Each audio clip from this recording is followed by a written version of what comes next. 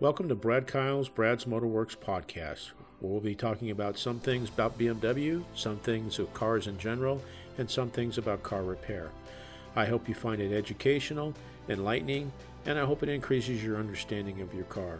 And maybe along the way we'll have some fun too. Thank you for listening, and here we go. Episode number 194, the AGM Battery Upgrade. This one's going to be, a bit of a quickie one. It's some good information about AGM batteries, which if you don't, I'll just go ahead and say what that is. It means absorbent glass mat battery. So lead acid batteries is what also is called a flooded cell battery. So in other words, the acid, the electrolyte is pure liquid. It's in the plates in each cell, and it can slosh around and so on and so forth. Absorbent glass mat is more of it's still an electrolyte, but it's more of a gel type of material, okay? So there are advantages to that, so which this article will talk about. And this is from a trade magazine called Underhood Service, and the author on this one is Thomas Dayton.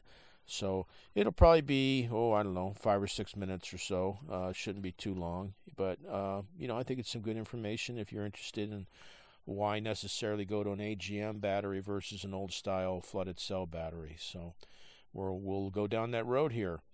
Again, if you want to get a hold of me via email, it's bkpodcast5@gmail.com. And, again, I'm also on LinkedIn under Brad's Motorworks. So let's get started, the AGM upgrade. How many times have you heard a customer say, I just need the cheapest battery that fits in my car?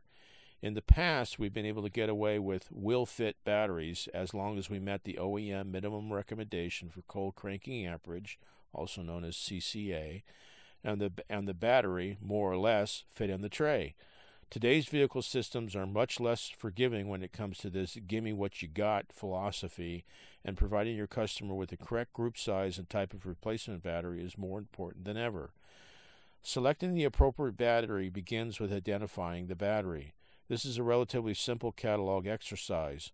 Most battery manufacturers encode the well-known BCI group size into their part numbering, although the DIN standard numbering system is becoming even more prevalent, especially for European manufacturers. Common DIN sizes, followed by their corresponding BCI group numbers, are as follows. And they just give, BCI versus DIN size classification, so we won't go into those. Once the case size has been determined, it's important to determine if the vehicle was OE equipped with a flooded or AGM battery. While AGM batteries have been on the market for a number of years, counterpros often viewed them as just an upgrade from the stock flooded wet cell battery found in most vehicles. With the advent of regenerative braking, alternator decoupling, and stop-start, AGM has become a minimum replacement requirement for many newer vehicles. AGM advantages. Most technicians already know that many of the advantages of AGM technology due to the unique construction of these batteries. The absorbed glass mat cell offers rugged durability, vibration resistance, and spill-proof and leak-proof construction due to the electrolyte being held within the mat rather than sloshing around in liquid form. AGM also excels when it comes to its capacity for repeated charging and discharging. During the engine-off portion of start-stop cycles and during alternator decoupling, the battery is on its own to supply power to the various electronics, so the ability to discharge deeply without damage to the plates is a definite advantage. AGM batteries have the capacity to absorb this energy quickly and to handle the excess energy without overcharging or overheating. For start-stop applications, the battery is called upon to restart the vehicle repeatedly and reliably in stop-and-go traffic. The AGM design also offers increased cold cranking power compared to standard wet cell batteries. In between the flooded wet cell battery and the AGM is another battery technology known as the Enhanced Flooded Battery, or EFB. These batteries share many of the benefits of an AGM, including increased durability under a wide range of states of charge-discharge and improved charge acceptance, but usually they're found only in entry-level vehicles equipped with stop-start. EFB is an excellent technology upgrade for vehicles OE fitted with a conventional wet cell, but it's not an acceptable replacement for OE specified AGM applications. AGM batteries are well suited as a replacement for all wet cell and EFB applications and are a must-have for proper replacement of a failed AGM battery. Overcoming sticker shock. Selling or upselling an AGM battery is very, very similar to selling a customer on an OE recommended precious metal spark plugs or synthetic oils. Overcoming the initial sticker shock can be even more difficult due to the AGM's higher price point, but the approach is the same. By explaining that the longer service life, better performance, and increased durability and reliability make the AGM a good value for the money, you can help the customer understand the benefits of AGM technology.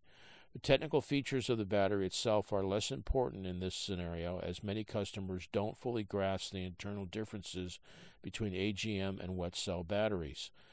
There are few visual differences to point out, and there are no precious metals to justify the added cost. The technology aspects may be better addressed by pointing out that the proper AGM battery is a critical part of the overall system, and by concentrating on the unique requirements of vehicles with stop-start, regenerative braking, and alternator decoupling technologies. For those customers who are just trying to get by with the minimum, these talking points help reinforce the fact that for many newer vehicles, an EFB or AGM battery is the minimum, and that the product you're offering is their best choice. So that's it on that one. Just kind of a quickie again on AGM batteries. They are, becoming more and more popular. There's certainly a lot more of them out there. They are a little bit more expensive. It kind of varies from battery to battery as far as how much more, but they do tend to last longer. So, and the bottom line is that if it's the right battery for your car, then that's it. You have to put in, you want to put in the right ones. So. Otherwise, you're probably going to have problems. So that's it for that one. Hopefully you enjoyed it, got something out of it. If you want to get a hold of me via email, it's bkpodcast5@gmail.com. And I'm also, again, as usual, on LinkedIn under Brad's Motorworks. So check those out if you're so inclined. Appreciate you listening. I hope you got something out of it. And we'll be on to the next one as far as episode-wise. And hopefully you're looking forward to seeing what's going to be coming out next. So appreciate your time, and have a great day and a fantastic tomorrow. Thank you. Thank you for listening to this episode. It's been an honor and a privilege to spend time with you. I hope you found this of value. Please share it with family and friends. Above all else, with all you're getting, get understanding. May God bless you and keep you, and thank you again.